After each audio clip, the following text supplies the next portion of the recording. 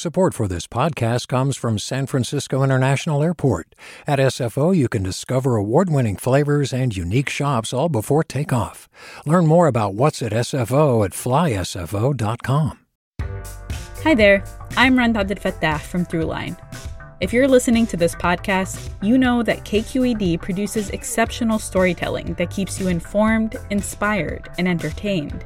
Their podcasts cover issues from your neighborhood to the entire country and everything in between. Support this work today. You can help us continue to bring quality podcasts to your ears. Just head to donate.kqed.org/podcast. That's donate.kqed.org/podcast. From KQED. This is the California Report. Good morning. I'm Lily Jamali. We begin today in Santa Cruz, where health officials say they're preparing for a big surge in coronavirus cases. As KQED's Hannah Hageman explains, the county's chief doctor says it's only a matter of time.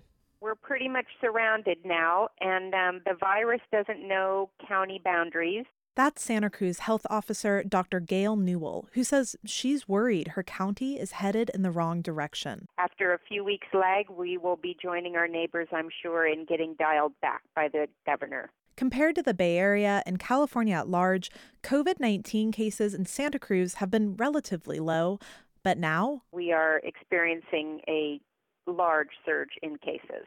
Newell thinks there's more than one reason why that's happening. When the governor reopened the state, we had a lot of visitors come into our county. All of the reopening, summer weather, and beach season has contributed to more spread of COVID.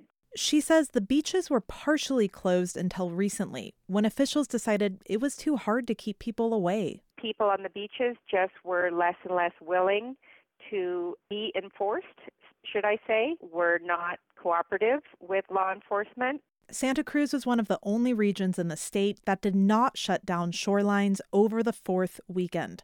For the California Report, I'm Hannah Hageman in Santa Cruz. Even in the middle of the pandemic and with large budget shortfalls, the state isn't taking its eye off of wildfire preparation. That was Governor Gavin Newsom's message when speaking yesterday alongside fire officials. KQED science reporter Danielle Venton has details. Governor Gavin Newsom stood in front of a new Firehawk helicopter at McClellan Air Force Base near Sacramento, reminding the public that the state faces a riskier than average fire year following a dry winter and a hot early summer. One thing we know is our approach to dealing with wildfires has to change and adapt with a climate that is changing very, very dramatically. The state is spending nearly $285 million on 12 new helicopters that can carry more water than current models.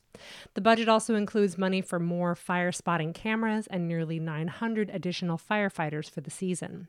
California Office of Emergency Services Director Mark Ghilarducci warned evacuations this year will be different. It may be that we don't put you in a congregate shelter situation. We may be putting you into hotels. Any shelters that are set up will have temperature checks, mandatory masks, pre-packaged meals, and room for social distancing. For the California Report, I'm Danielle Venton. Californians who've lost their jobs during this pandemic have grown pretty familiar with the state's Employment Development Department, or EDD. The agency has been flooded with applications for unemployment benefits. The San Jose Mercury News reports 2 million claims filed since March still haven't been paid. Assemblyman David Chu of San Francisco has been documenting his experience trying to get help for constituents on Twitter using the hashtag EDDFailOfTheDay. We spoke earlier. We have had hundreds of constituents who have come to us in recent months who have needed help interacting with EDD. And I'm sorry to say this, but unfortunately, we've just seen every day how EDD is absolutely failing Californians. People are suffering tremendously. We've had constituents who have gone without any benefits since March. Just heart-wrenching stories from constituents who have depleted their life savings, gone into extreme debt, are having trouble figuring out how to put food on their table for their families as they're waiting for answers from EDD. What have you learned as you've gone through this process about what's up at EDD? Why can't they fix this problem? It's been months now, and this is their primary goal as an agency. Well, we all appreciate that EDD is dealing with an unprecedented volume. I'm very sympathetic to that, but it has been nearly 4 months. And at some point, we've got to see some progress. People's lives are depending on it. There have been a number of issues that we have tried to highlight, staffing, technology, bureaucratic culture. Suffice it to say, these are challenges that EDD has known about, not just during this time period, but known about since the Great Recession. They had promised to fix different aspects of their system and never got to it. And unfortunately, we're seeing the terrible consequences of that today. Yeah. Assemblyman, at what point did you decide to take your concerns and air them on Twitter, which isn't something we always see people in your position do? No, I've been a public official for 12 years, and I've never been put to the point where I've had to put a department on blast like this. And it's difficult to say this as someone who generally believes in government. This only came after countless conversations between my office and other legislative offices with ED staffers. We've offered suggestions, we've demanded solutions, but we received very little progress. And the straw on the camel's back for me was a few weeks ago, we were sent a memo from EDD told that we could only ask for one case a week to be expedited for review by EDD.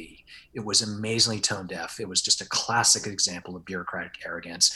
So we've been in recent days highlighting every day yet another hashtag EDD fail the day that showcases a very typical scenario facing our constituents in different ways. Well, Assemblyman David Chu, we thank you, and we hope you'll come back on the show soon to let us know how things are going. Thanks so much. And we reached out to EDD for comment. They tell us $41 billion have gone out to workers who have lost their jobs since the pandemic hit California, and they've processed 7.5 million claims, more than any other state. A programming note, a deputy director of EDD will take questions from the public on KQED's call-in program Forum this morning. Support for the California Report comes from California Earthquake Authority, a not-for-profit offering earthquake insurance to help Californians protect their financial futures. For more information, visit earthquakeauthority.com.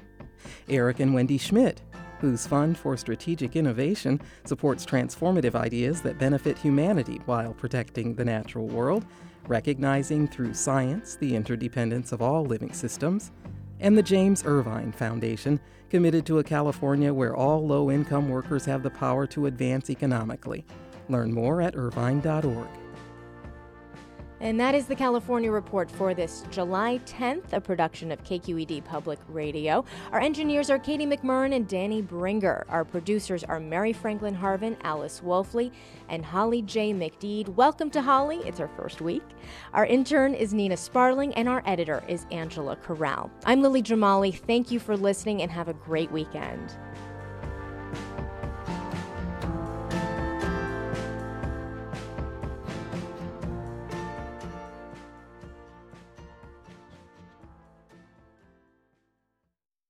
Hi, I'm Sasha Koka, host of the California Report magazine. Every week, we bring you stories about what connects us in the giant, diverse Golden State. Because what happens in California changes the world. I love this place. We were once seen as like the place to be, California. The land of milk and honey. That's where you go to Sunshine State, but we just have challenges right now. KQED's California Report magazine. New episodes drop every Friday, wherever you get your podcasts. Hey, it's Avery Trufelman, host of Articles of Interest, and I've got to say, I've been a fan of KQED ever since I was a little kid, and I would come out to San Francisco to visit my grandma. It was just what we'd always turn on every time we got in the car, every time we were making dinner and turning on the radio. It was always KQED. And then over the years, I've become a massive fan of KQED podcasts because this is local reporting at its best. These are answers to questions you've always wanted to know, interviews with exciting, unusual voices, necessary journalism, all told with love and care and artistry. And did you know that a majority of KQED's funding actually comes from members? It's just people like you and me supporting the programs they love, while also getting access to cool events, behind-the-scenes footage, and so much more. If you want to sign up and be a part of this amazing community, visit donate.kqed.org/podcasts to become a member today. That's podcasts with an S. Thank you for listening, and thank you for your support. Do you love learning about the San Francisco Bay Area? Its history, its people, its unique blend of cultures? Then you should check out the Bay Curious book. I'm Katrina Schwartz, editor and producer on the Bay Curious podcast, and I'm here to let you know that for the month of May, we've worked out a sweet deal for KQED podcast listeners. Right now, you can get the Bay Curious ebook for $1.99. That's right, $1.99. Just search for Bay Curious wherever you get your ebooks or find a link in our show notes. This offer does expire at the end of the month, though, so you'll want to act on it fast. Happy reading!